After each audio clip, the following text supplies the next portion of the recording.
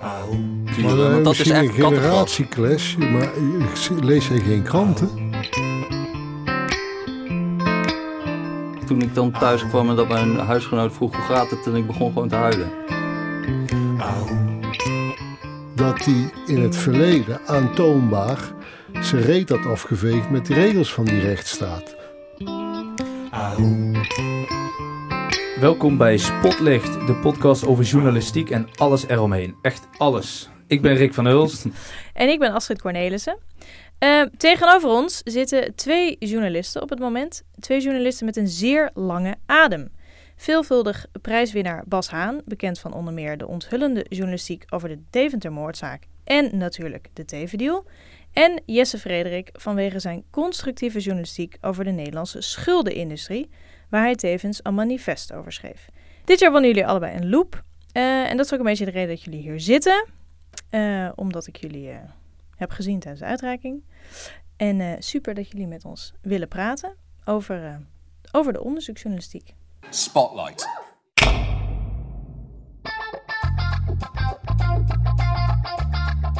Dat al die rotvragen, in mijn ogen soms rotvragen, maar wel goede vragen, helaas ook soms, gesteld worden.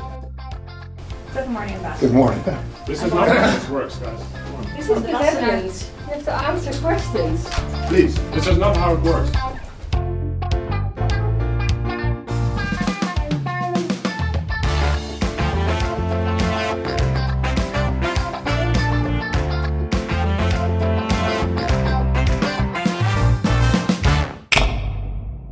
Heren, welkom. Bas als jager op de gevestigde orde zit met zijn neus op het nieuws. Jesse meer op het nieuw, de structuren, het systeem. En volgen jullie nu ook speciaal mediadieet, vraag ik me af. Een mediadieet? Lees je alle kranten of Nee, ben je lid van de Correspondent of kijk je alleen Nieuwsuur? Nou, ja, weet je, ik ben al van oudsher een trouwe lezer van NRC en Volkskrant. En ik ben erachter gekomen dat als je die Economist leest, dat je in hele korte tijd heel veel intelligente dingen hoort over de hele wereld. Dus dat zijn een paar vaste eikpunten voor mij. En voor de rest lees ik alles, maar niet alles. Ik blader niet alle kranten van A tot Z door. Maar natuurlijk op zo'n redactie ligt alles. We hebben inloggegevens voor alle media. Dus je bekijkt alles. Maar voor mij is mijn bubbel, zou ik definiëren als NRC, Volkskrant, Economist. En dan wat er allemaal nog bij komt kijken. Hoe zit het bij jou, Jesse? Ik lees eigenlijk bijna geen kranten. Meestal pas als ik met een onderwerp bezig ben, dan ga ik kijken wat anderen erover hebben geschreven. Ik kijk ook bijna geen tv. Ik probeer eigenlijk vooral heel veel vakliteratuur. Dus gewoon van vakbladen, van beroepsgroepen en zo. Ja. Maar ook inderdaad economische vakliteratuur. Dat probeer ik allemaal een beetje daarop geabonneerd te raken. Zo van dat soort nieuwsbrieven van mensen. Ja, hoop ik hoor. Dat en niet voordat altijd, iets maar, in de media want komt. Want voor je het weet zit je alleen maar gewoon op Twitter naar wie Duk en zo te turen. Maar want dat is echt een generatieclash, maar lees jij geen kranten? Nee, ik lees eigenlijk bijna geen kranten. Ja, tenzij het dus zeg maar toevallig als iedereen het erover heeft. Dus nu was er zo'n verhaal wat dan over bijstandsfraudeurs ging in de Volkskrant. Nou, dat gaat ook heel erg rond dan in waar ik over schrijf, heel veel armoede dingen en zo. Dus dan lees ik het wel, dat komt dan wel tot me. Maar ik ga niet wel bewust een krant openslaan of zo. Maar jij kiest er dus voor om wel bewust in een niche te duiken en je redelijk onwetend van de rest van de wereld te houden? Ja. Oké. Ja, denk ik wel. Ja, het is niet helemaal bewust, maar ook omdat ik het vaak niet heel interessant vind of zo. Maar wat vind je dan niet interessant? De wereld? Of? Nou, gewoon de meeste artikelen in zo. Ja. Wat er die dag op de voorpagina staat, is bijna zelden. Maar komt dat omdat dat niet diep genoeg gaat? Of wat is de reden dat je dat niet interessant vindt? Ja, het is moeilijk om in zijn algemeenheid te zeggen van alles dat ik het niet interessant vind of zo. Maar ik denk, over het algemeen vind ik... Nou, bijvoorbeeld heel veel dingen die in een krant gaan over politiek en zo. Dat gaat heel erg over het spelletje, maar niet echt wat er op het spel staat. Dus dan gaat het helemaal niet over hoe een wet werkt en hoe dat mensen beïnvloedt of zo. Maar meer over, ja, god, die heeft weer wat door. Bijvoorbeeld dat hele dividendbelastingdebat. Dat ging nu dan weer over, heeft Rutte gelogen, ja of nee? Dat kan mij dus echt aan mijn reet roesten, eerlijk gezegd. Is het een goed beleid? Dat zou ik heel graag willen weten. En wat zijn de argumenten daarvoor? Daar wordt ook wel over geschreven, maar ik heb het idee dat de hoeveelheid tijd die er wordt besteed aan zo'n debat over wel of niet liegen, wat mij... Maar als ik het even vrij mag vertalen en corrigeer me als ik het fout zeg, dan kan eigenlijk de bonnetjesaffaire je ook aan de reet roesten. Nou nee, ja, ik heb het ook niet heel erg sterk gevolgd of zo. Maar nee, ik vond dat ook minder interessant eigenlijk dan een debat over een wet of zo. Ik vind het een beetje opvallend gewoon dat heel veel mensen die vallen nu over leugens tegen de Kamer. En ik vind het mooi dat we in Nederland het principe hebben dat als je liegt tegen de Kamer dat je dan valt. Het is hartstikke goed dat al die mensen zijn afgetreden of zo. Maar bijvoorbeeld nu dan zo'n Halbe die treedt dan af. En omdat hij ook er heel dom op stond natuurlijk. Maar vallen ze ook over beleid of zo? Je hebt zoveel van die wetten gehad. Van de fraudewet, weet je wel. Dat echt tienduizenden mensen volledig onterechte boetes kregen. En bestempeld werden als fraudeurs. Terwijl overduidelijk is dat dat niet zo was. Met die verkeersboetes. 10.000 mensen die in de gevangenis zijn gegooid. Volledig ten onrechte. Daar heeft niemand zich over hoeven verantwoorden. Dat vind ik heel raar. Je wilt liever dat ze daarop afgerekend zouden worden. Ja, dat vind ik... maar dat is ook meer een soort... Dat is altijd een beetje een probleem. Kijk, ik ben ook bijvoorbeeld... Ik vind Watergate, dat zien we ook als een soort hoogtepunt van journalistiek. Maar waarom is die Nixon nou gevallen over dat hij inbreekt bij de andere helft van de Amerikaanse machten? En waarom niet over dat hij Cambodja bombardeert en honderdduizenden mensen dood heeft gemaakt? Ik bedoel, hij heeft vreselijke dingen gedaan die veel erger zijn dan dat hij inbrak bij de Democraten. Hij heeft COINTELPRO, dus dat hele programma dat hij de Black Panthers en zo surveilleerde. En dat hij gewoon een Black Panther leider heeft doodgeschoten, de FBI. Je verbaast je erover dat er een klein leugentje iemand over kan vallen en die grote plannen... Ik ben soms de morele calculus een beetje kwijt. Ja. Van wat vinden we nou werkelijk erger? Ik denk dat een van de problemen is dat zo'n leugen makkelijker is om ook voor parlementaire journalistiek en zo om op te pakken. Om te begrijpen gelijk. We hebben hier de band, we zien Halbe en die staat er lullig op. Ja, je hoeft niks te weten om te begrijpen dat dat dom is. Maar de fraudewet of een heleboel beleidsdingen, dan moet je al een haakje hebben. En er is niet zoveel behoefte om dat haakje gewoon de muur in te rammen soms. Zou je op een krantenredactie of een nieuwsredactie kunnen werken? Weet ik niet. Ja, ik heb er niet zoveel behoefte aan, maar ja. Ja, je gooit nou wel zoveel door en bij elkaar dat ik al een hele tijd geleden ben afgehaakt, moet ik eerlijk zeggen. Hoor. We hebben echt twee verschillende culturen. Ja, maar ik vind het ook eigenlijk best wel pretentieus wat je zegt. Want je velt een oordeel terwijl je daarbij zegt, maar ik lees het niet. Dus weet je bevindt je in een enorme niche. En van mij hoeft niemand de krant te lezen. Maar op het moment dat je een oordeel wilt vellen over dat wat er in politiek en maatschappij gebeurt, is het toch wel handig om je daar ook in te verdiepen. Mm-hmm. Maar ik denk en dat is ook het gedachtegoed van de correspondent natuurlijk, dat als je de krant leest, daar staan alleen de uitzonderingen. Dat is toch wat Rob Wijnberg altijd verkondigt. Als je de krant leest, daar staan alleen de uitzonderingen in. Dus uiteindelijk aan het eind van de dag weet je hoe de wereld niet in elkaar zit. Ja, maar ik vind dat dus ook te plat. Ik herken daarin dan ook...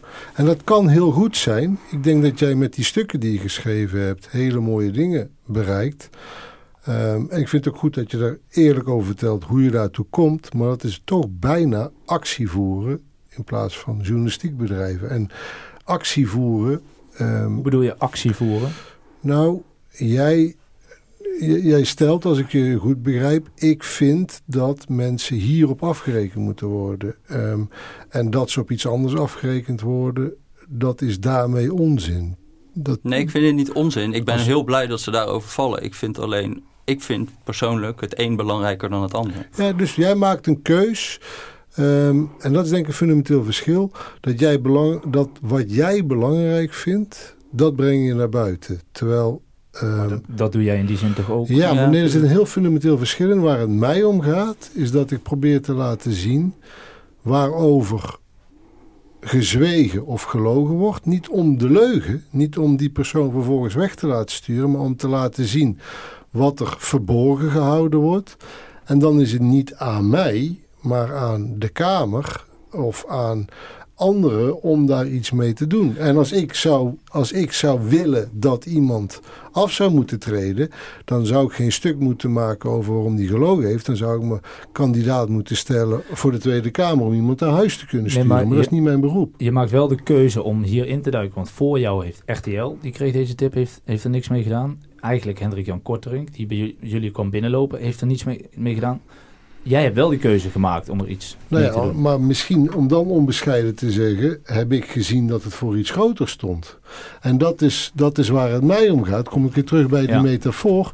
Het ging mij niet om een bonnetje van 20 jaar geleden. Het ging mij erom dat je hier kon aantonen dat een vertegenwoordiger die als bewindspersoon Teven op dat moment de taak had om de rechtsstaat te beschermen, dat die in het verleden aantoonbaar zijn reet had afgeveegd met de regels van die rechtsstaat. Daar ging het mij om. En dan denk je dat die anderen dat niet gezien hebben. Ja, dus je kunt het plat zien als een foute deal met een crimineel. En dat is een leuk nieuwtje, maar verder ook wel weer 20 jaar oud. Maar het ging om dat andere verhaal. Ja. Dat de zittende macht iets deed, iets gedaan had. Eigenlijk heb ik er wel eens de vergelijking gemaakt. Als ik er nu achter kom dat de minister van Sociale Zaken 20 jaar geleden een bureautje runde waarin die illegale schoonmakers verhuurde onder de prijs, dan mag het 20 jaar oud zijn, maar dan maak ik daar nu een verhaal over, omdat die minister van Sociale Zaken is en omdat dat aantoont dat zijn moraal op het werkveld waar hij verantwoordelijk voor is, niet deugt. En dat heeft belang. Als vervolgens, zoals in die bonnetjesaffaire, die bewindslieden erover gaan liegen, dan gaat het mij niet om die leugen, maar dan gaat het mij erom dat men dus ervoor kiest om iets wat fout is, niet alleen verborgen te houden, maar nog verder te begraven onder leugens. Dan wordt het nog fouter. En dan wordt dat een metafoor voor een politiek systeem.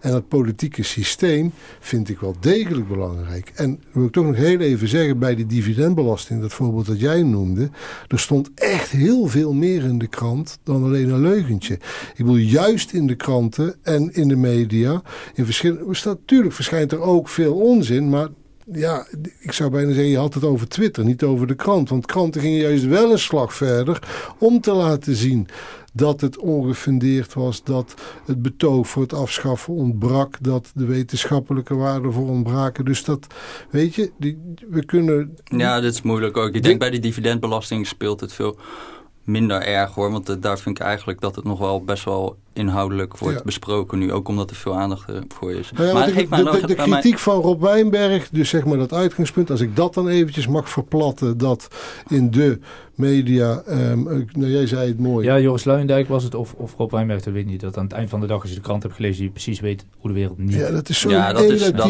natuurlijk veel te... Dat is gewoon te extreem gesteld. Maar mag ik nou één ding wat mij... Kijk, we hebben nu bijvoorbeeld het principe van de zittende macht die de wet overtreedt. Hè? Daar ging de Teven-deal dan over. Hij mocht dit niet doen, deze deal maken, en hij heeft het toch gedaan. Wat nou in het schuldendossier iets wat gewoon al jaren best wel duidelijk is, maar waar veel minder over wordt geschreven, is dat de Belastingdienst heel lang op hele grote schaal elk jaar 500.000 keer beslag legt. En daarbij eigenlijk in slechts 15% van de gevallen weet of iemand daardoor onder het bestaansminimum komt. Er zijn wetten in Nederland, we hebben de beslagvrije voet. Dat mag niet. Maar de ICT bij de Belastingdienst had daar erg veel moeite mee met zo'n beslagvrije voet. En dus zijn er honderdduizenden keren geweest dat mensen zeg maar mogelijk onder een bestaansminimum terechtkomen door toedoen van de overheid, jaar in, jaar uit. En ik heb het idee dat dit gewoon zoiets is. De overheid overtreedt op grote schaal haar eigen wetten. En hoeveel aandacht is daar nou echt voor? En dit is zeg maar de onderkant van Nederland die hier heel erg mee te maken heeft. Ga door. Ja, precies. Het is misschien ook niet of, maar en, weet je wel. Dat is ook zo. Het is natuurlijk ook en. Maar ik heb wel een probleem met de morele calculus of zo die er soms is. Ja, maar soms, ik weet niet of het, want in het geval van de Belastingdienst zie je nu ook, die kan met enorme problemen. Mm-hmm. Dus wat jij nu doet, is volgens mij een prachtig voorbeeld van hoe je journalistiek kunt bedrijven in die anonieme, massale brei van ICT-problemen bij de Belastingdienst, uitvoeringsproblemen, mensen die weglopen, noem het allemaal maar op. De Belastingdienst is een van de belangrijke instituten in onze maatschappij die zwaar onder druk staat. Jij vindt een metafoortje om dat te laten zien. Ik zou zeggen, laat je alsjeblieft niet van de wijs brengen omdat daar nu niet massaal op ingedoken wordt, maar ga door. Maar dat is wel een volgens mij heb ik dat eerder gelezen in interviews van jou, dat je zegt, op de correspondent, dan kom ik met nieuws, maar dan wordt het gewoon niet opgepikt door de rest. Dat is wel een probleem. Ja, nou ja. Dat je kaart iets aan. Ik vond dat met die verkeersboetes wel vervelend, eerlijk gezegd. Ja, want ik dacht echt wel dat ik daar iets best wel groots had. Maar stap je dan ook gewoon pitch in het bij andere kranten? Of nou ja, nee, nu ga ik maar gewoon naar de Tweede Kamer toe, toch? Dat is, maar ik heb het wel aan iedereen rondgezonden of zo. Ik geloof dat het autoblog van Geen Stijl het oppikte. Van oldtimerbezitters worden genaaid. Dat vonden ze ook niet goed. Maar voor de rest toch zou het wel niet werken. Want helaas is het zo dat media... Wat zou werken? Het pitchen. Ja, maar ik heb een persbericht geschreven. Maar dat had dus blijkbaar geen zin. Niks. Ja, maar weet je, gewoon bel iemand. Bel iemand een week van tevoren. Dat verhaal komt eraan. En ik heb nog wel 2 mensen die je kunt interviewen en dat verhaal. En joh, maak er een mooie reportage van. Mm-hmm. Bel één vandaag, bel Nieuwsuur. Nee, maar weet je, zo werkt het wel vaak. Je ziet het ook nu. Ja. We hebben laatst ook wel eens een samenwerking gehad met Follow the Money. We hebben kranten.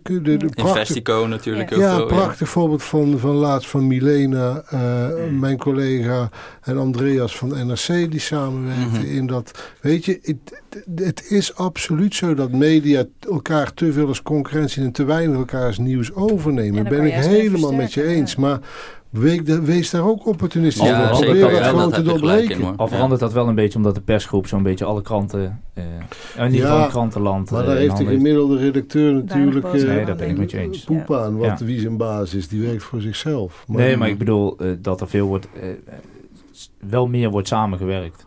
Daardoor. Gelukkig. Goed, het heeft ook andere kanten. Maar heel even, niet dat ik jullie steeds tegenover elkaar wil zetten, maar ik zag een tweet langskomen volgens mij van jou, Bas, over naar de Brusselprijs. Gefeliciteerd trouwens nog. Dank je. Met die discussie met Joris Luijendijk, waarin Joris Luijendijk zei dat de onderzoeksjournalistiek verliest aan betekenis door de populistische tijdsgewricht waarin we leven. Een misstand wordt onthuld, maar niet aangepakt. Er gebeurt meestal helemaal niets. Daarmee is de onthulling onderdeel van het probleem. Vind jij niet... Jesse gaat duidelijk een stap verder. Hè? Een manifest geschreven. In een motie opgenomen. Tweede Kamer. Het heeft effect. Vind jij dat journalisten niet vaker die stap verder moeten maken? Juist dat constructieve. Het zijn 2 verschillende dingen. Ik heb zelf een half jaar geleden een essay geschreven voor de VVOJ. Stond ook op de opiniepagina in de NRC. Waarin ik betoog dat journalistiek vaak een onderdeel is van het probleem in plaats van de oplossing. Maar juist niet de onderzoeksjournalistiek en het betoog van Joris Luijendijk door zich toe te spitsen op dat onderzoeksjournalistiek juist een probleem is. Ja, ik kan daar van alles van vinden, maar zijn uitgangspunten kloppen gewoon niet. Hij gaat uit van het gegeven dat onderzoeksjournalistiek geen effect heeft. En ik denk dat hij daarbij iets te nauw naar zijn eigen onthullingen over de financiële wereld heeft, die prachtig zijn, die onthullingen, en dat die geen effect gehad hebben. En dat hij dat samenvat tot de onderzoeksjournalistiek heeft geen effect. Maar ja, dat is gewoon... We hoeven het toch hier niet over te hebben dat totale nonsens is dat onderzoeksjournalistiek geen effect heeft. Dat heeft juist heel veel effect. Laat de vraag anders stellen. Moet het altijd effect hebben? Nee, het goede onderzoeksjournalistiek heeft effect op het moment dat het iets onthult dat verborgen blijft. En dat heeft heel vaak consequenties. En dan gaat het mij niet om die afgetreden minister, maar dat kan ook gaan om een hele complexe wetswijziging of om een wake-up call die iets verandert en in gang zet. De toegevoegde waarde van diepgravende onderzoeksjournalistiek is juist dat de dingen verandert. Dus daarmee is dat hele verhaal van Luijendijk. Ik snap het verhaal van Luijendijk. Het slaat gewoon echt nergens op. Maar de publicatie aan zich is al effect, want feitelijk iets was niet bekend. En nu is het bekend, dus iedereen... Nou, maar neem nou die WODC-affaire bijvoorbeeld. Waarbij dus de overheid stuurt op onafhankelijk onderzoek de inhoud van het WODC. Op het moment dat dat uitgezonden werd, ik garandeer je dat zorgde voor een schokgolf onder wetenschappers aan universiteiten, instituten. Wat ook allemaal geen kwaadwillende mensen zijn in complotten. Maar wat gewoon mensen zijn die ook zo goed mogelijk onderzoek willen doen. Maar dat was een wake-up call, verdomme. In hoeverre geef ik eigenlijk toe aan druk van mijn opdrachtgever? In hoeverre ga ik eigenlijk mee in het sturende vragen van een overheid of een opdrachtgever als ik ook mijn best doe om een offerte te winnen om een onderzoek te mogen doen. De onthulling aan zich heeft er, daar ben ik echt van overtuigd, voor gezorgd dat vanaf dat moment wetenschappers, maar ook ambtenaren van ministeries die onderzoeken uitschreven, bij zichzelf zijn gaan nadenken, maar wacht even, natuurlijk moet er wel inderdaad een scheiding zetten. En ik denk dat vanaf dat moment, vanaf die onthulling, de objectiviteit van onderzoek al beter gegarandeerd is dan daarvoor. Dus zo'n onthulling kan ook gewoon bij goedwillende mensen tot een reset, tot wat tegengas geven, waardoor mensen bij zichzelf, dat heeft gewoon zin. Ja. Bij die MeToo zie je dat heel erg. Hè? Dat nou is ja, gewoon precies. Een golf van... Ja, en dat effect hoeft dus ook niet per se dan vervolgens worden uitgemeten in de media. Nee, want en dat dan effect voor dat maakt het ook niet uit of er een directeur Precies. of een minister aftreedt of niet. Het gebeurt. Een voorbeeld wat niemand kent, wat ik vanzelf een fantastisch voorbeeld, waar ik echt maar een hele kleine rol in heb gespeeld. Maar ik was jaren geleden ooit met asielzoekers bezig en mijn wetgeving daarover. En ik kwam bij de familie Ferreira terecht, wat een heel schrijnend geval was. Die hadden kinderen, werd gescheiden. Ik had daarmee contact met Defence for Children. Dingen liepen zo, er kwam een advocaat. Maar nou ja, uiteindelijk, ik zal je een heel lang verhaal besparen, maar door wat uitzendingen, vooral door die mensen die daaraan werkten hoor. Dus, maar omdat ik toevallig dat voorbeeld eruit trok en dat werd een verhaal, kreeg je bij de Hoge Raad het Ferreira-arrest, wat staande jurisprudentie is, dat nu ervoor zorgt in Nederland dat kinderen ook van illegale asielzoekers niet van hun ouders gescheiden mogen worden. Nou, noem dat maar geen effect. Moet je in Amerika ook doen het. Niemand, maar dat is gewoon een waanzinnig iets dat je bereikt door het werk dat je doet, door de vragen die je stelt. Soms is een vraag stellen al voldoende om een verandering. Dan krijg je geen uitzending. Maar je stelt een vraag, hoe zit dat? En op een ministerie denken ze, oh fuck, dat zit niet goed. En het wordt veranderd. En dan, dat komt dan wel door de journalistieke ambacht. Ja, als ik dan even naar jouw essay ga. Want dat was het stukje wat ik wilde voorlezen, toevalligerwijs. Uit betonrotten in de media. Precies. Ja.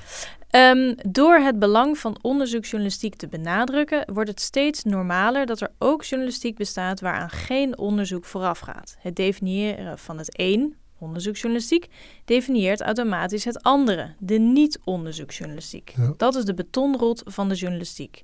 Het accepteren van journalistiek zonder onderzoek verheft journalistiek als doorgeefluik tot norm. Juist. Terwijl goede journalistiek per definitie niet zonder onderzoek kan. Als ik dan even de vervolgstap maak naar jouw hoofdredacteur Rob Wijnberg. Die schreef een paar maanden geleden in een column: bij de meeste nieuwsmedia heeft onderzoeksjournalistiek namelijk vaak een status aparte. Het is datgene waarvoor extra geld moet komen of waar mensen vrij voor moeten worden gemaakt.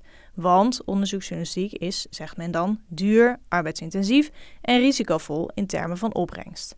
Onderzoeksjournalistiek op nieuwsredacties is een beetje als natuur in de stad. Iedereen wil er meer van, maar uiteindelijk bouwen we eerst huizen en parkeerplaatsen en als er nog geld over is, kan er misschien een parkje vanaf.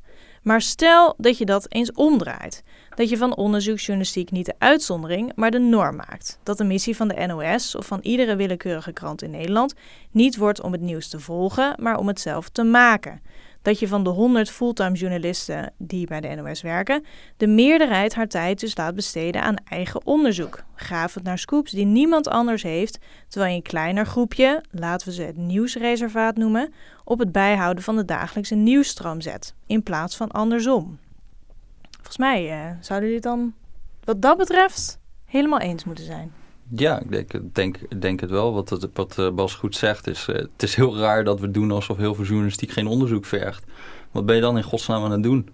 Toch? Ja. Dat is natuurlijk belachelijk. En je merkt wel Maar kijk, dat vergt een behoorlijke institutionele verandering als je dit zou willen veranderen. Want ik denk dat een van de grote problemen is dat een krant vol moet. Dat een nieuwsprogramma vol moet.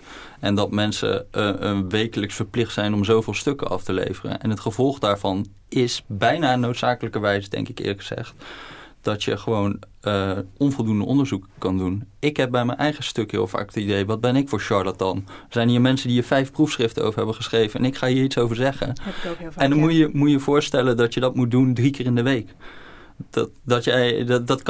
Dat is totaal onrealistisch en dan gaan er gewoon ongelukken gebeuren. Vandaar dat al die experts altijd worden ingevlogen. Ja, maar dat is gewoon indekken. Want door gewoon expert, dan merk ik dus ook heel vaak met radioprogramma's als die bellen. Dan bellen ze jou en weet je iemand die leuk is die dan tegen jou kan zijn.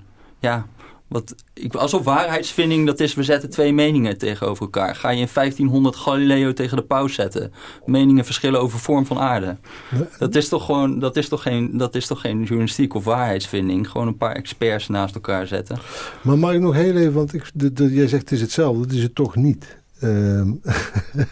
Want ook Rob maakt een onderscheid tussen onderzoeksjournalistiek en gewone journalistiek. Waar het mij juist om gaat, is dat onderzoeksjournalistiek hoeft helemaal niet 3 maanden in beslag te nemen. Misschien bedoelt hij met onderzoeksjournalistiek gewoon journalistiek met een lange adem. Ja, maar weet je, dat soms, bijvoorbeeld de NOS heeft gewoon de wettelijke taak om voor iedereen het nieuws te brengen, weet je. Dan kun je wel de helft van de redacteuren... Maar NOS brengt wel weinig eigen nieuws. Dat is ook niet hun wettelijke taak. Ze hebben gewoon dat is geen keus. Ze hebben gewoon de wettelijke taak om datgene wat er gebeurt maar goed, dat doet er even niet toe. Hij had ook een andere krant kunnen noemen. Maar toch even ter verdediging van de NOS. Nee, maar waar het mij om gaat, wat mijn essentie is, dat ook bij dat 1 kolommertje, dat je om 5 uur 's middags in moet leveren en wat je op 1 uur 's middags pas het persbericht van krijgt. Als er in zo'n persbericht staat, weet ik veel, een nieuw kankermedicijn, dan kun je de hoogleraar kankerwetenschappen gaan bellen voor een lekkere sappige quote, zodat je dat persberichtje aankleedt. Maar je kunt ook een concurrerende universiteit bellen met de vraag van, joh, zij claimen dit als eerste, maar is dat zo en is het ook heel baan? Weet je, het is een kwestie van een houding. Het is een basishouding. En de basishouding moet niet zijn, ik moet morgen de krant vullen. Want zelfs al moet je dat, kun je dat nog steeds doen met de basishouding. Klopt het wat er staat? Dus het is een fundamenteel verschil of je aan een persbericht een zo lekker mogelijk quoteje toevoegt, zodat jij het leukste stukje hebt van alle kranten die allemaal over het persberichtje schrijven.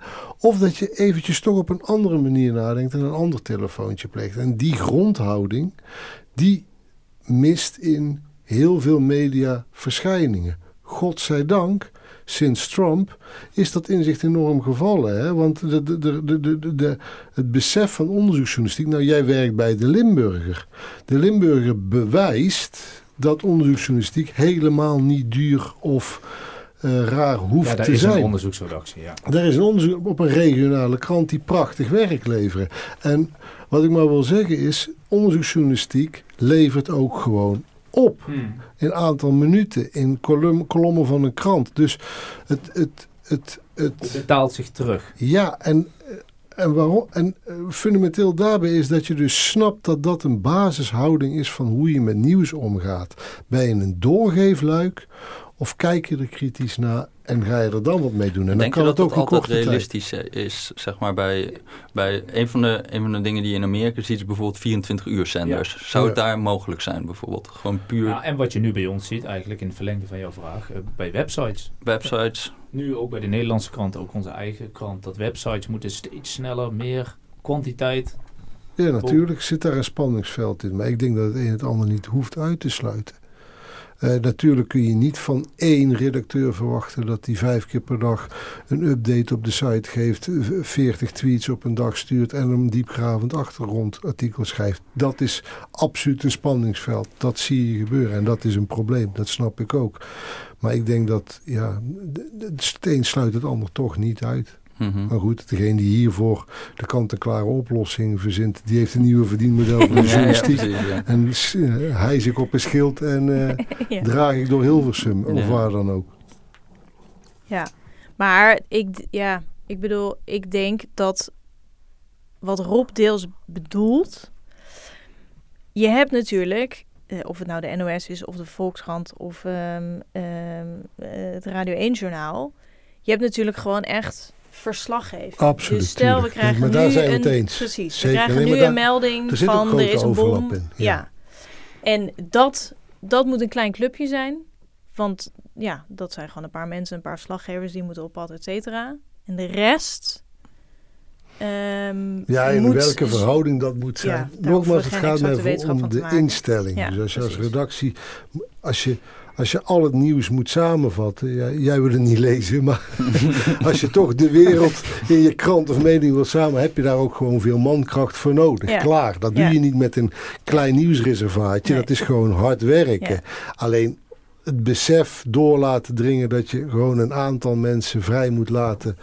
om wel verder te kijken, ja, dat is heel belangrijk. Maar, want hoe staat het er dan mee met de journalistiek? Ik vind dat altijd heel grappig. Er is zeg maar een kamp dat vindt het gaat niet zo goed. En er is een kamp dat zegt, nou, we hebben er enorm veel aandacht voor. En zelfs in het regeerakkoord staat dat er meer geld voor moet komen, et cetera, et cetera. Of dat dan altijd weer ook weer van komt, is ook weer de vraag. Maar zijn er dan niet gewoon eigenlijk te weinig journalisten? Ja, volgens mij ik ben eigenlijk heel optimistisch. Als je kijkt naar de kwaliteit van onthullingen van dit moment. Ik denk dat het groter is dan ooit. Tegelijkertijd is de hoeveelheid bagger die je over je uitgestort krijgt nog veel groter dan ooit. Dus ja, het is waar als je zegt, de media verspreiden een hele hoop stront. Maar het is ook waar als je zegt... De wakende taak, de onthullende taak van de media wordt op dit moment beter vervuld dan ooit. Je moet alleen, ze kijken alleen op Twitter, ja, dan word je niet heel veel wijzer. Ben je bereid om wel die onderzoeksjournalistiek tot je te nemen die gemaakt wordt? Er worden prachtige documentaires gemaakt, er worden prachtige longreads geschreven, er worden prachtige onthullingen gedaan. Dan denk ik dat we in een goed functionerende pers zitten. Jesse, ik wil even naar jou, want ik vind die stap van dat manifest wel echt een interessante. Ik ken weinig journalisten, zeg maar, die extra stap maken om zo... Misschien is dat wel activistisch. Vind je dat zelf trouwens activistische journalistiek die je bedrijft? Ja, maar je maakt niet zoveel uit hoe je het noemt of zo. Ja, precies. Maar wat mijn vraag eigenlijk is hoe ben je gekomen tot die stap om dat te gaan doen? Dus je bent bezig met je verhaal en op een gegeven moment besluit jij om een manifest te schrijven... Ja, eigenlijk met de makers van Schuldig, met Sarah en Esther. Ja. Van, nou ja, die documentaire die had echt wel 1 miljoen kijkers. Maar bij hun was ook een beetje van, ja, en nu dan? Want men vond het ook in de Tweede Kamer allemaal heel erg. En iedereen had die prachtige documentaire gezien. Maar er kwam eigenlijk helemaal niet een duidelijk idee van wat moeten we daar nou mee. Die documentaire heel kort liet zien hoe mensen... In Amsterdam-Noord en mensen met schulden en hoe dat werkt. En eigenlijk gewoon heel mooi gelaagd. Ik vind het echt een van de beste documentaires die ik ooit heb gezien. Echt een soort The Wire-achtig. Ja. En dat je gewoon kon zien van... wat die deurwaarder doet is best wel logisch. Wat die schuldenaar doet is ook best wel logisch. En je kon je in iedereen een beetje inleven. Van alle kanten belicht, ja. En nou ja, ik weet, op een gegeven moment hadden we zo'n... Zij organiseerden allemaal avonden van Schuldig on Tour. En toen zaten we ook in Den Haag. Toen was vlak voor de verkiezingen... stonden allemaal Tweede Kamerleden. En die zeiden allemaal dingen van... Nou, we willen... dat stapelen van boetes, nou ja, dat kan ook echt niet. En ik had toevallig net daarvoor gewoon de parlementaire geschiedenis gelezen. Ik zag gewoon al die partijen die hebben hiervoor gestemd. Het was gewoon heel raar om te zien van bijvoorbeeld zoiets als met verkeersboetes. Hè? Dus dan kan je, als je die niet binnen 3 maanden betaalt, dan gaat zo'n boete van €400 naar €1200. 300%. Incassobureau mag 15% rekenen, de overheid 300%. Dat was een wet. Die is er gewoon door de volledige Tweede Kamer aangenomen. Geen enkele partij die daar tegen stemde. Geen linkse partij, geen rechtse partij. Het was gewoon geen onderwerp heel lang. En je merkte gewoon ook toen wij begonnen wel... dat heel veel Kamerleden gewoon dat vanzelf niet echt wisten. Ze waren gewoon niet mee bezig met schuldenproblematiek. En toen hadden wij gedacht van nou, laten we dan in ieder geval gewoon een paar ideeën op papier zetten. Proberen daar ook binnen de sector... Dat was iets anders wat we merkten. Of we nou met deurwaarders, rechters of schuldhulpverleners of schuldenaren praten. Iedereen was het er wel over eens dat het een beetje absurd was hoe het nu ging. Dus we dachten ook, als we nou een manifest schrijven, kunnen we best gewoon schuldeisers daarachter krijgen. En En gewoon al die beroepsorganisaties en zo. En dan heb je gewoon iets waarmee je naar de Tweede Kamer kan gaan. Maar deed je dat dan? Persoonlijk, ik had ook op een gegeven moment gewoon echt veel van die mensen die echt, die werden gewoon de tyfus ingewerkt. Voor wat echt? Ja. Ik vond het zo absurd. En toen dacht ik, ik kan dit nog 6 maanden gaan doen, maar dan krijg ik een burn-out. Dus. Ja, was het echt zo zwaar? Ja, ik vond het wel echt heel zwaar, ja. Want wat maakte het zo zwaar? Nam je het ook mee naar huis, zeg maar? Je had er slapeloze nachten van? Of? Ja. Heb je daar ook, misschien een heel persoonlijke vraag, heb je er ook therapie voor moeten doen? Nee. Okay. Ik bedoel, het gaat niet om mij of zo, maar ik had wel echt, toen ik dan thuis kwam en dat mijn huisgenoot vroeg hoe gaat het, en ik begon gewoon te huilen. Zo, ja. En toen dacht je, dan moet ik ook een stap verder, dan moet ik er ook iets aan gaan doen. Ja, dat was niet direct toen, maar ik dacht wel, ik kan nu nog 10 van dit soort verhalen gaan maken, maar het is de hele tijd een beetje. Het is gegroeid dan als het ware. Dit was van tevoren niet het plan. Nee. En ik zal dit ook gewoon nooit bij elk onderwerp doen of zo. Ik heb ook over belastingontwijking en zo geschreven. Ja, daar heb ik het nooit gevoeld of zo. Dan is het meer een soort theoretische exercitie van, goh, wat een foute man die Joop Wijn eigenlijk. Wat grappig. En dat is met je hoofd heel erg. Dit is ook met je hoofd, maar ik voelde gewoon echt verkeerd. Als je nou terugdenkt, zou je dan opnieuw het manifest schrijven of zou je dan toch die 10 verhalen maken? Ik weet dat dat manifest enorme invloed heeft gehad. En ik ben daar heel trots op. Dus ik merkte, ik heb heel erg onderschat hoeveel tijd het kost. Vooral het hele natraject. Op een gegeven moment voelde ik me ook meer lobbyist dan journalist. Dat is heel raar natuurlijk. En aan de andere kant, wat ik ook denk, is dat als dit allemaal klaar is, heb ik een geweldig verhaal te vertellen. Mm-hmm. Ja. Dus één ding waar ik niet eens echt aan had gedacht, is hoe interessant het eigenlijk is als je zelf probeert politiek te doen. Dan leer je eigenlijk de macht ook beter kennen. Ik snap nu wel beter waarom dingen niet veranderen of wel veranderen. Dus wat dat betreft komt er ook nog, levert het ook journalistiek nog wel wat op. Maar inderdaad, het kost veel te veel tijd. Het heeft veel te veel tijd gekost. En ik zou het nu niet nog een keer bij een nieuw onderwerp doen. Doe jij het als correspondent of doe je dit gewoon als, zeg maar in je privé, als Jesse Frederik? Of ook echt als verslaggever? Dus heb je met Rob Wijnberg overlegd? Zit hier heel erg achter, maar het komt wel uit mij of zo. En dus, moest je dat overleggen met, op de redactie om dit te gaan doen? Ja, er moet wel budget voor zijn en zo, dus tuurlijk. Ja. En daar is ook, dat zou bij de Volkskrant of zo niet kunnen. Dus ik ben wel heel blij dat ik dan bij de correspondent werk, want daar lopen ze niet voor weg of zo. Het gevaar is wel, en dat zie ik ook wel heel erg, dat dit gewoon te veel gebeurt of zo. Dat je dat bij elk onderwerp maar gewoon gaat zitten, actiejournalistiek gaat zitten doen of zo. Maar ik heb hier wel echt goed over nagedacht of zo. Het is niet. Want wat zijn je overwegingen geweest om het wel te doen? En wat stond er op de kant om het niet te doen? Nou, een van de dingen is dat het volgens mij niet ging over principes of over zeg maar verschillende politieke voorkeuren. Er is een reden dat ook partijen als Achmea en KPN en Nuon dat manifest hebben ondertekend. Weet je wel? We hebben ook schuldeisers, dus het is niet een links-rechts ding heel erg. Een van de dingen die je namelijk ziet is dat het gewoon een enorm bureaucratisch monster is, wat ook die schuldeisers heel veel geld kost, waar ze helemaal geen zin in hebben. En het is gewoon meer, wat ik zeg, het is meer een klucht dan dat je denkt van, dit is een links-rechts kwestie. Dus dan is het ook makkelijker om te zeggen, jongens, wat zijn we met z'n allen aan het doen? Laten we even pragmatisch hier naar kijken en tot wat betere oplossingen komen. En bij dat soort onderwerpen zou ik het eerder doen dan bij zeggen van immigratie of zo. Ja, ja. En ik denk ook wel dat je daar als journalist wat hebt bij te dragen. We kunnen volgens mij veel vaker ook wat meer gaan denken in termen van oplossingen. Want ik denk ook heel veel dingen, als je het alleen beschrijft, je weet niet echt of het kwalijk is, tenzij je weet dat er een beter alternatief is. Ja, want soms hadden we het daar vooraf even over, hè? Of jouw producties, bijvoorbeeld, je haalde dat even aan Bas, Wilders in het zadel zou helpen. Omdat, toch. Oh, je bedoelt mijn boek? Ja, sorry. Ja, daar hadden we het vooraf even over. Of dat effect zou kunnen hebben. Het kan ook een effect hebben dat je niet zou willen. Daarom zou ik dit nooit doen. Met alle respect voor je motieven en je motivatie. En ook het effect ervan.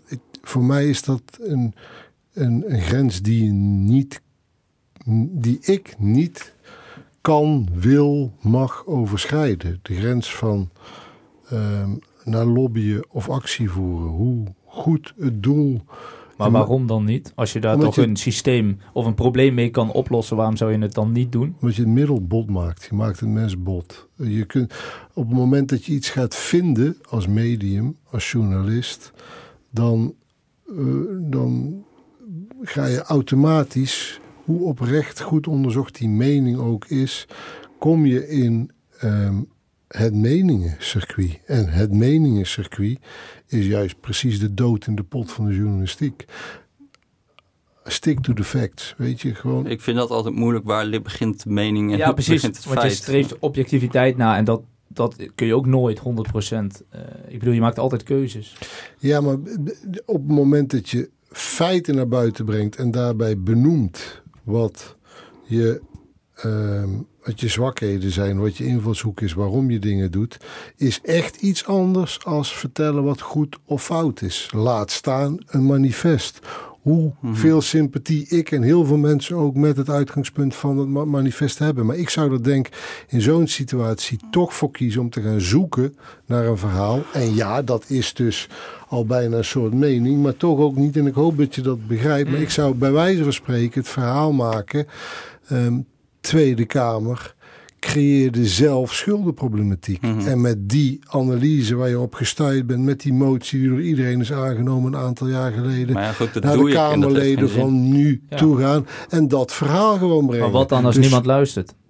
Ja, maar dan moet je, als niemand luistert en je wil dat mensen toch luisteren, dan moet je op de lijst gaan staan voor de Tweede Kamer om het vanaf die kant. Maar dat waarom? is niet Want het werkt ook. Ja, maar het is niet mijn doel om dingen te veranderen. Het is mijn doel om dingen te onthullen. Natuurlijk heb je daarbij in je achtergrond dat daardoor mogelijk dingen ten positieve veranderen. Maar ik heb geen zin om op de stoel van de rechter te gaan zitten die beoordeelt wat wel of niet tot de verandering moet leiden. Ik neem waar wat de Kamer met mijn en andermans onthullingen doet. En 1 keer in de 4 jaar breng ik mijn stem uit op diegene waarvan ik denk dat die het best heeft bijgedragen of zal gaan bijdragen aan die rechtsstaat waar wij in leven. En ik heb geen zin om op individuele dossiers de boel erdoor te gaan drukken naar de kant die ik het wil. Dat zie ik niet als mijn taak. Maar mag ik een historisch voorbeeld geven van één journalist wat mij betreft die mij heel erg heeft geïnspireerd is Ralph Nader. En Ralph Nader die heeft in de jaren 60 een boekje geschreven dat heet Unsafe at Any Speed. Dat ging eigenlijk over de Ford Pinto. En in die tijd gingen tienduizenden Amerikanen per jaar dood in auto's die onveilig ontworpen waren. En hij beschreef zeg maar hoe die Ford Pinto als je een bocht maakte de tango ging doen. Hij had het daarbij kunnen laten. Zeggen, nou, deze auto als je een bocht maakt dan maakt hij de tango. Hij heeft gezegd, daar zijn ook oplossingen voor. Veiligheidsgordels. We kunnen deze auto's ontwerpen op een manier dat er niet tienduizenden mensen doodgaan. Hij heeft toen zelfs de vervolgstap gedaan. Hij is gaan getuigen in de Senaat. Hij heeft mensen proberen zover te krijgen om wel die veiligheidsgordels in een auto te krijgen. En het gevolg is dat die wet er kwam en er daarmee toch universeel wordt wel erkend dat daar tienduizenden mensenlevens per jaar mee worden gered.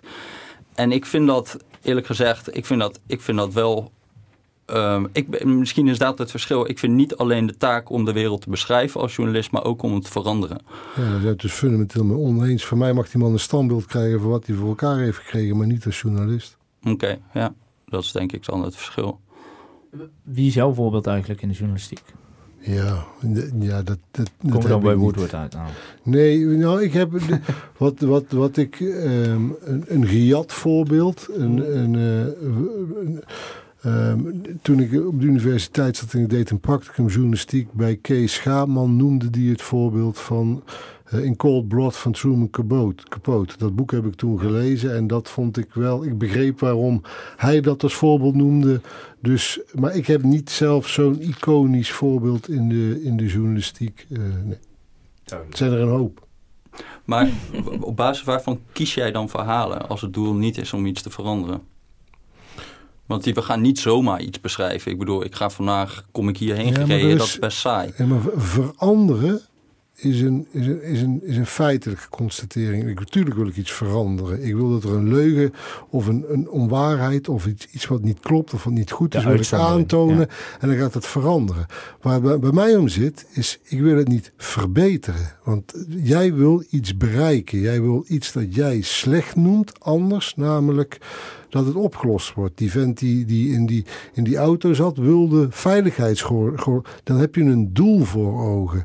Dat doel is lobbyen. Er zijn genoeg lobbyisten met wie ik het eens kan zijn, maar ik vind dat niet de taak van de journalistiek, omdat ik vind dat als je een oplossing wil, gaat het om de oplossing. En dan staat je onderzoek ten dienste van die oplossing. En dan is het onderzoek, dus verlies je zelfs de poging tot objectiviteit. Ja, maar dat vraag ik me dus af. Kijk, dan moet je eerlijk zijn tegen jezelf. Want ik ben er niet om oplossingen voor te stellen die ik toevallig leuk vind. Het moet wel helpen natuurlijk. Volgens jou? Ja, tuurlijk. Maar... Ja, en daar zit dus het probleem. Want wie de fuck ben jij? Ja, goed, maar dan wie de fuck is een ander die er ook iets van vindt. Een Tweede Kamerlid is een volksvertegenwoordiger die door jou en mij gekozen is en die ook door jou of mij niet herkozen hoeft te worden. Dus het gaat erom wie het aanpakt. Dus het gaat erom, het Tweede Kamerlid heeft als rol, en dat hebben we hem of haar allemaal toegedicht, om dat aan te pakken. En daar slagen ze wel of niet in en dat doen ze wel of niet goed. Of zijn journalisten degene die een rol hebben in de samenleving om dingen daadwerkelijk aan te pakken. Dus niet alleen maar bloot te leggen. Om te vertellen hoe het moet. Ja. En dan maar wat mij wel opvalt in deze discussie is heel vaak dat ik dit verwijt gewoon vooral krijg van journalisten. Van dit is een probleem. En ik heb nog nooit van een Tweede Kamerlid gehoord van wat doe je hier? Je bent toch journalist? Dus? Ja, nou ja, ik vind dat wel opvallend. Of zo. Waarom hebben we die... Zijn we te kritisch voor onszelf, bedoel je? Of je denkt gewoon dat andere mensen het probleem niet zien, dus... Ja, je hebt het over het vak van journalistiek. Dus dat journalisten daarop reageren is natuurlijk niet zo raar. Ja. Nou, het is wel zo denk ik dat de groep die puur voor waarheidsvinding gaan, hè, de echte nieuwsjagers, een grotere groep is dan de constructieve of activistische journalist. Ja, maar mijn probleem is fundamenteler. Ja. Constructieve journalistiek is een contradictio in terminis. Journalistiek gaat over zo zuiver mogelijk waarnemen wat er aan de hand is en dat vertellen aan die mensen die er niet bij zijn om dat waar te nemen. Onthullende journalistiek is eigenlijk hetzelfde, want dan neem je iets waar wat niemand ziet en dan vertel je datgene wat je waarneemt. En in het verslag doen van datgene wat je waarneemt, moet je zo zuiver mogelijk zijn en zo eerlijk mogelijk zijn. Terug naar jouw vraag over mijn boek en Wilders. Ja, ik hield er rekening mee dat als ik vlak voor de verkiezingen een klap zou geven aan de VVD, dat mogelijk ten positieve zou zijn voor Wilders of voor de SP voor mij part. Maar als ik daar rekening hoe heeft dat meegewogen? Niet. En dat is nou precies de crux. 0,0. Dat was wel het verwijt dat je kreeg vanuit de VVD. Zeker. Ja, ze moesten iets zeggen. Nee, maar dat hield mij niet bezig, omdat ik die grens zo sterk trek. Terwijl op het moment dat je alleen al de vraag gaat stellen, wat zal ik bereiken met mijn publicatie? En is dat goed of fout? Corrumpeer je eigen werk. Dat mag niet een vraag zijn. Je moet datgene vertellen wat andere mensen niet weten en wat jij vanuit jouw vak wel kunt zien. Vertel dat, ook als het heel lelijk is. Wat nu als jij er nu achter komt dat een van de belangrijkste bestrijders van armoede, dat die stiekem een illegaal verdiend vakantievilla op een tropisch eiland heeft. Maar die man staat op het punt om een cruciale actie, wet, weet ik veel wat, in te voeren die de armoede zal aanpakken. Ga je die vent dan tackelen of niet? Ja, dat is een hele moeilijke vraag. Nou, voor mij is die heel simpel. Ja. Dat is iemand met macht die liegt over een vakantiehuis op een tropisch eiland. Ja. Dus dat stel je aan de kaak. En precies dit, dat jij die vraag in je op laat komen, dat is voor mij het fundament waarom jouw journalistiek die grens nooit over moet gaan. Dus ik snap dat je het doet. Ik heb er alleen geen begrip voor als journalist. Maar heel even, ik vind dat wel een interessante vraag. Zou je dat denk je brengen? Of, nou, als ik het weet, ik denk het toch wel. Ja, tuurlijk. Want ben jij op nieuws, echt keihard nieuws gestuurd in jouw zoektocht? Je hebt een lange zoektocht achter de rug. Ben je op dat soort voorbeelden gestuurd? Ja, ik weet niet wat keihard nieuws is of zo, maar ik heb laatst zo'n verhaal over bewindvoerders waar Nieuwsuur had daar ook een verhaal over. En daar kwam je ook wel heel veel, zeg maar, verhalen tegen over hele foute bewindvoerders. Tegelijkertijd ook heel veel verhalen over van bewindvoerders die eigenlijk hun werk heel goed doen. En ik had heel erg moeite mee met dat verhaal, omdat ik begon eigenlijk met het idee, ik wil hier laten zien dat dit gewoon een totaal verneukte industrie is, die bewindvoerders. En ik kwam er gaandeweg een beetje achter dat je die mensen ook niet helemaal kwalijk kan nemen, want ze krijgen maar 17 uur de tijd en dat het werk gewoon veel lastiger is dan dat en dat je daardoor heel veel misstanden ziet. Ik had het op een manier kunnen opschrijven dat je zeg maar een soort schandaal ervan kan maken. Dus heel veel gevallen kan ik beschrijven waar iemand echt in de problemen is geraakt door het handelen van zo'n bewindvoerder. Maar ik denk, als ik dat niet vertel, dan mis ik ook de waarheid of zo. Dan doe ik de waarheid geweld aan. Dus, ik had dat spectaculairder kunnen maken dan het was, laat ik het zo zeggen. Maar jij denkt ook dat het een het ander uitsluit. Dus stel, je maakt een verhaal waarin vrij zwart-wit staat opgeschreven. Kijk, hier hebben we 5 voorbeelden van echt verschrikkelijke bewindvoerders en die hebben dit en dit gedaan. Mm-hmm. En als je dan de week daarna met een verhaal komt met, oké, we zijn dieper gedoken in de praktijk van een bewindvoerder en dit zijn de dilemma's waar die tegenaan lopen en sommige mensen, de meeste bewindvoerders ondervinden daar problemen aan en er zijn dus excessen. Jij vindt dat elkaar uitsluit, zeg maar. Ik bedoel, heel veel journalisten vinden dat hoor. Het is niet maar... Nou kijk, je kan waarnemen puur en zeggen er zijn excessen in de bewindvoerderij. Ja. Maar zonder die context om te zien van hoe groot is het, wat betekent het, vind ik het eigenlijk een beetje, dat vind ik zonde. Maar als je allebei die verhalen maakt, dus in feite is het allebei waar, of de waarheid. Ja. Ze zijn complementair aan elkaar. Ja. Dus als je allebei die verhalen maakt en dan kan er een week tussen zitten van een dag of een uur. Ik bedoel, dat maakt me niet zo uit. Ja. Of bij wijze van schrijven ze onder elkaar. Ik weet niet of dat lekker leesbaar is, maar goed. Ja, het liefst doe je het alle twee. Want als je alleen zo'n excessen verhaal ziet, dan krijg je een verwrongen beeld. Ja. Want dat gaat niet over wat een bewindvoerder is, dus eigenlijk. Ja, precies. Ja. Maar ik bedoel, ik weet dat heel veel journalisten dat niet doen hoor. Ik bedoel, wij hebben ook vaak genoeg discussies op de redactie en dan is het zo van er zit niet echt een smoking gun in. Dan zeg ik, oké, maar je legt... Maar dat is ook een verhaal. Precies, je legt wel iets uit of je verbindt bepaalde dingen aan elkaar die mensen tot dan toe niet wisten. En dan is het tegenargument weer, maar dan is het allemaal heel genuanceerd. Ja, maar goed, als dat het verhaal is, dan is dat het verhaal. Maar dan kan je best een week daarna er ineens op stuiten, maar dat is wel echt wat men dan een schandaal noemt. En dan is het argument vaak, maar dan kunnen we dat niet meer doen, want we hebben net dat andere verhaal verteld. Terwijl ik denk, maar in feite staat het ene verhaal naast elkaar. Ja. En het lijkt mij dat ze allebei publicatie verdienen, zeg maar. Ja. Dus dan... Nou, ik vind jij hebt volgens mij ook wel eens gewoon helemaal teruggekomen, hè?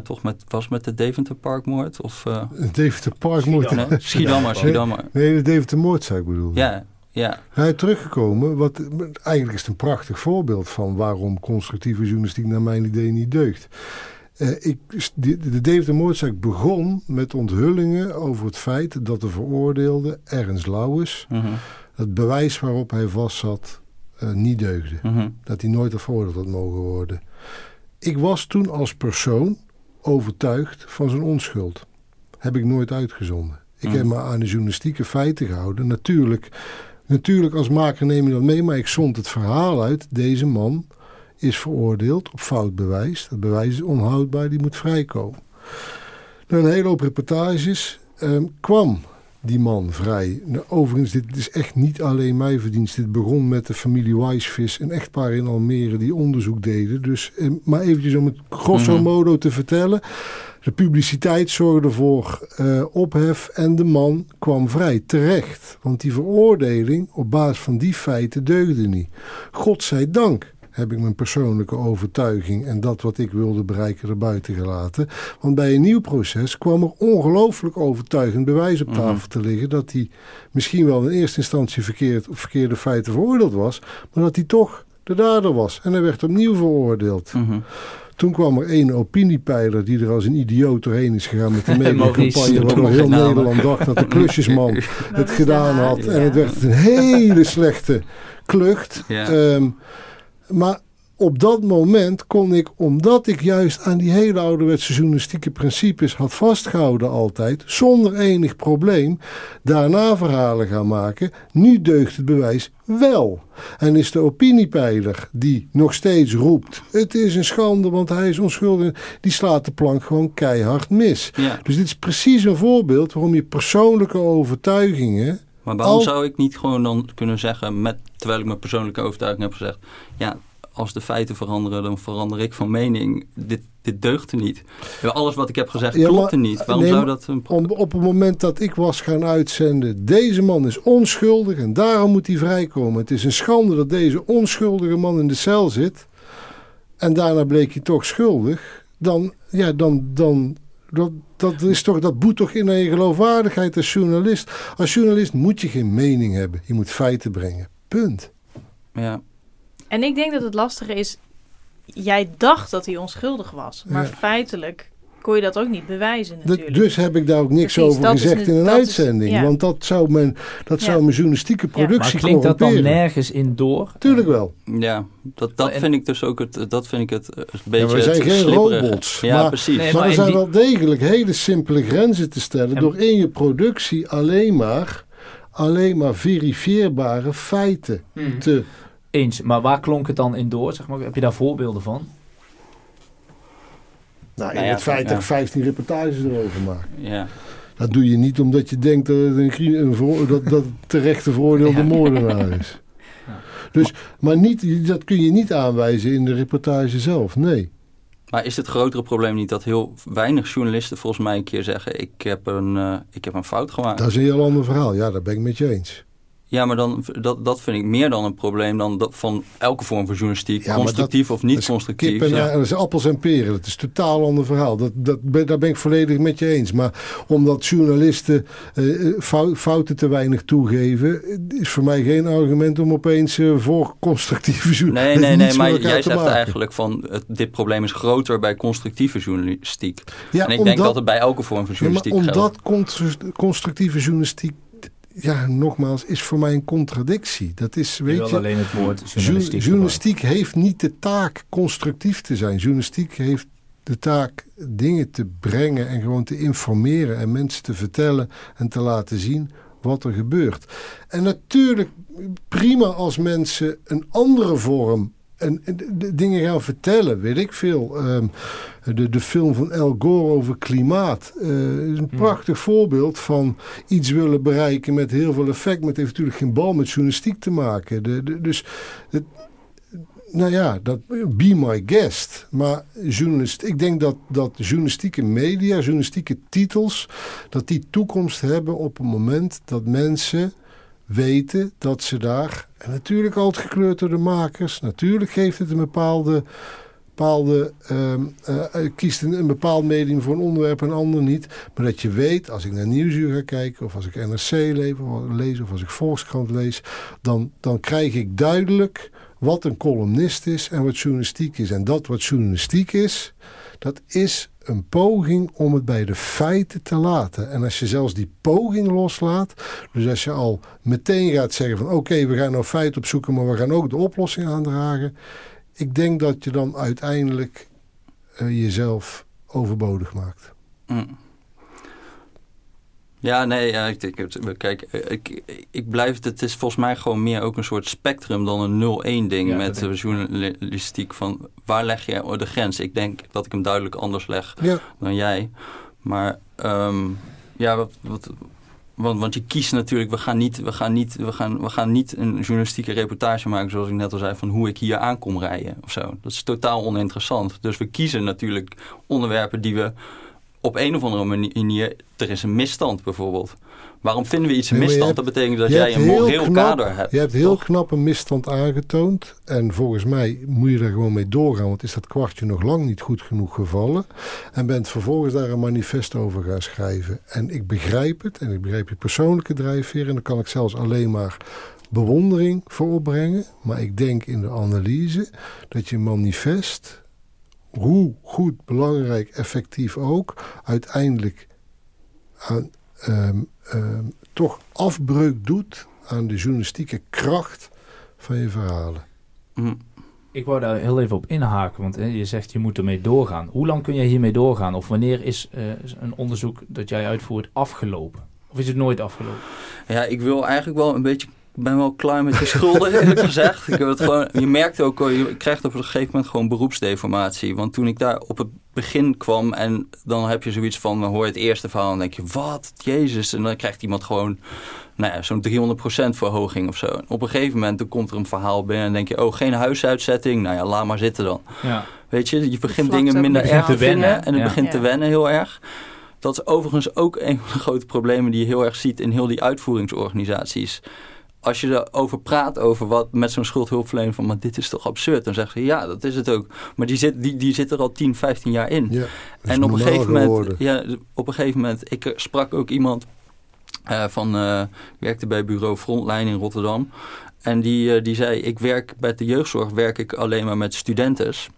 Want die hebben nog niet het gevoel van, weer zo'n Antilliaanse tienermoeder. Die verbazen zich nog. En een van de dingen die je gewoon krijgt, is dat mensen zich niet meer verbazen. En ik moet dat zelf ook vasthouden. Dus je moet echt zoeken naar nieuwe onderwerpen. En ik merkte bij dat schulddossier hoeveel energie dat je daarvan krijgt. Als je de hele tijd in verbazingen valt, dan kan je gewoon zoveel werk verzetten. En dat krijg je niet als je niet verbaasd meer bent. Dus. Maar en dan de vervolgvraag, hoe rond je dan zoiets af? Ik bedoel, jij bent nu bekend om dit dossier wat je volgt. Je hebt een manifest geschreven, dus dat gaat door. Maar zelf wil je er vanaf. Ja, dat is ook best wel moeilijk hoor. Ook omdat ik gewoon nog heel veel mail krijg. En dan, en je hebt ook wel, wat ik ook merk, gewoon zoveel kennis en netwerk en zo opgebouwd, dat het bijna zonde is om er dan afscheid van te nemen. Want er komen gewoon de hele tijd verhalen nog terug. Dus maar ik probeer een beetje, zeg maar, schulden, dat is ook een soort afvoerputje waar bijna elk probleem in Nederland eindigt op een gegeven moment wel in schulden. Dus je kan eigenlijk best wel makkelijk een beetje gaan schuiven. En dan voor je het weet zit je bij jeugdzorg, GGZ. Al die dingen zie je langskomen. Als je met een deurwaarder meeloopt, dan bel je ook aan bij verwarde personen. Bij wijze van spreken. Nou, dus zo probeer ik een beetje eigenlijk naar een ander onderwerp te gaan vanuit schulden van wat ik al wel weet ervan. En dan naar een andere. Maar wel, ik blijf wel heel erg in de verzorgingsstaat en in de overheid. Omdat dat wel een manier van onderzoek is die mij ook wel heel erg ligt. Of dat vind ik, ik snap een beetje hoe dat werkt en zo. Blijf je verbazen over de verbazing. Over het gebrek aan verbazing. Want dat is inderdaad een dilemma in de journalistiek. Daarom gaan specialisten wisselen om de zoveel jaar. Daar is wat voor te zeggen. Dat is om die verbazing weer aan te wakkeren. Tegelijkertijd is er ook wel wat voor te zeggen. Om als je eenmaal zo'n specialisme hebt, om daar juist mee door te gaan. Omdat je echt dieper kan. Precies. En je kunt die verbazing ook halen uit het gebrek aan verbazing van de professionals. Ja. Dus dingen die voor jou gesneden koek zijn het voor het grote publiek niet. Dus ik vraag het nog 1 keer. Ga gewoon lekker door met dat. Ja. Mag ik nog 1 leuk voorbeeld? Ik ben toevallig deze maand, ik ben gewoon nog allemaal in de loopgraven met allerlei WOP-verzoeken bij. En nu kregen we iets van het CIB. En dat is het Centraal Justitieel Incassobureau. En je hebt dus op een gegeven moment met die verkeersboetes dat er enorm veel gijzelingen komen. Hè? Dus ze gaan allemaal mensen gevangen zetten vanwege verkeersboetes die niet betaald worden. Of 2 weken moet je dan gaan zitten. Precies, ja. Dus, en dit waren heel veel brommertjes. En die waren onverzekerd, maar die waren gewoon eigenlijk lagen die al uit elkaar geschroefd ergens op een zolder. Alleen die stonden nog in het kentekenregister. En in 1 keer werd de wet gewijzigd en kwamen er allerlei boetes binnen bij mensen die ze niet konden betalen, want dat is €330, dat wordt €990. En als je die boete niet kan betalen, mag je ook niet naar de rechter. Nou, je komt in een soort Kafkaeske toestand terecht en aan het eind van die rit zit je in een gijzeling. hebben ze bij het CIB een overleg samen met de RDW. En dat is een andere Rijksdienst voor Wegverkeer. En die doen die kentekenregistraties. En dan hebben ze een ketenoverleg van, ja, dat is wel een probleem. Al die mensen met brommertjes die niet bestaan, moeten we daar niet wat mee? En dan lees je daar gewoon hoe die ambtenaren over praten. En die zeggen van, ja, de keten is verstopt met gijzelingen. Dus heel erg vanuit zichzelf van, dit is problematisch voor ons. Zeg maar, wat gaan wij hier aan doen? En ook dat het geen mensen zijn, maar gewoon dingen. Nee, niet gewoon het idee van, oké, maar dus worden hier mensen volledig ten onrechte beboet? Nee, heel erg van, hoe gaan wij onze processen ervoor zorgen dat dit gewoon door kan gaan? Ja, dat vind ik dus het interessante, het kluchtige ook. Zo'n CIB, daar werken hele integere mensen, maar die zijn bedoeld om incasso te doen. Ja. En hun taak is zoveel mogelijk incasso te doen. En zo zien zij problemen.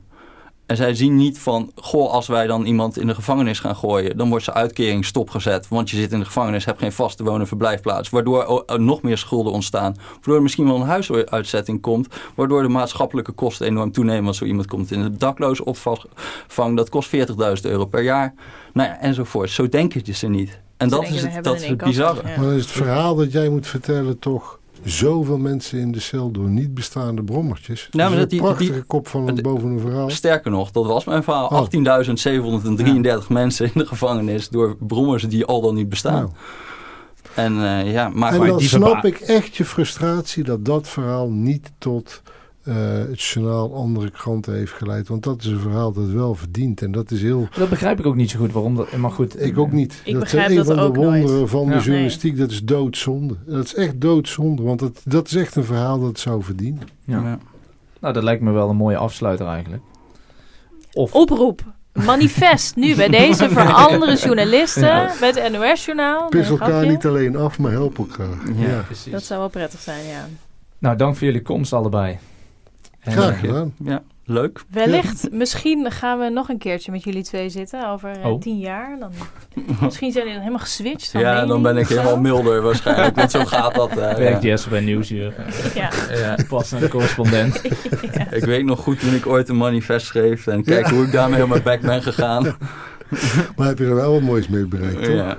Dan kun je wel jezelf in de spiegel aankijken. Ja, dat was ook de bedoeling. Nou jongens, dit was Spotlicht. Tot de volgende keer. Top. Okay. Toppie.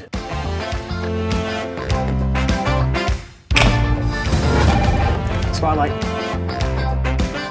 We gotta nail these scumbags. We gotta show people that nobody can get away with this. Not a priest or a cardinal or a freaking pope.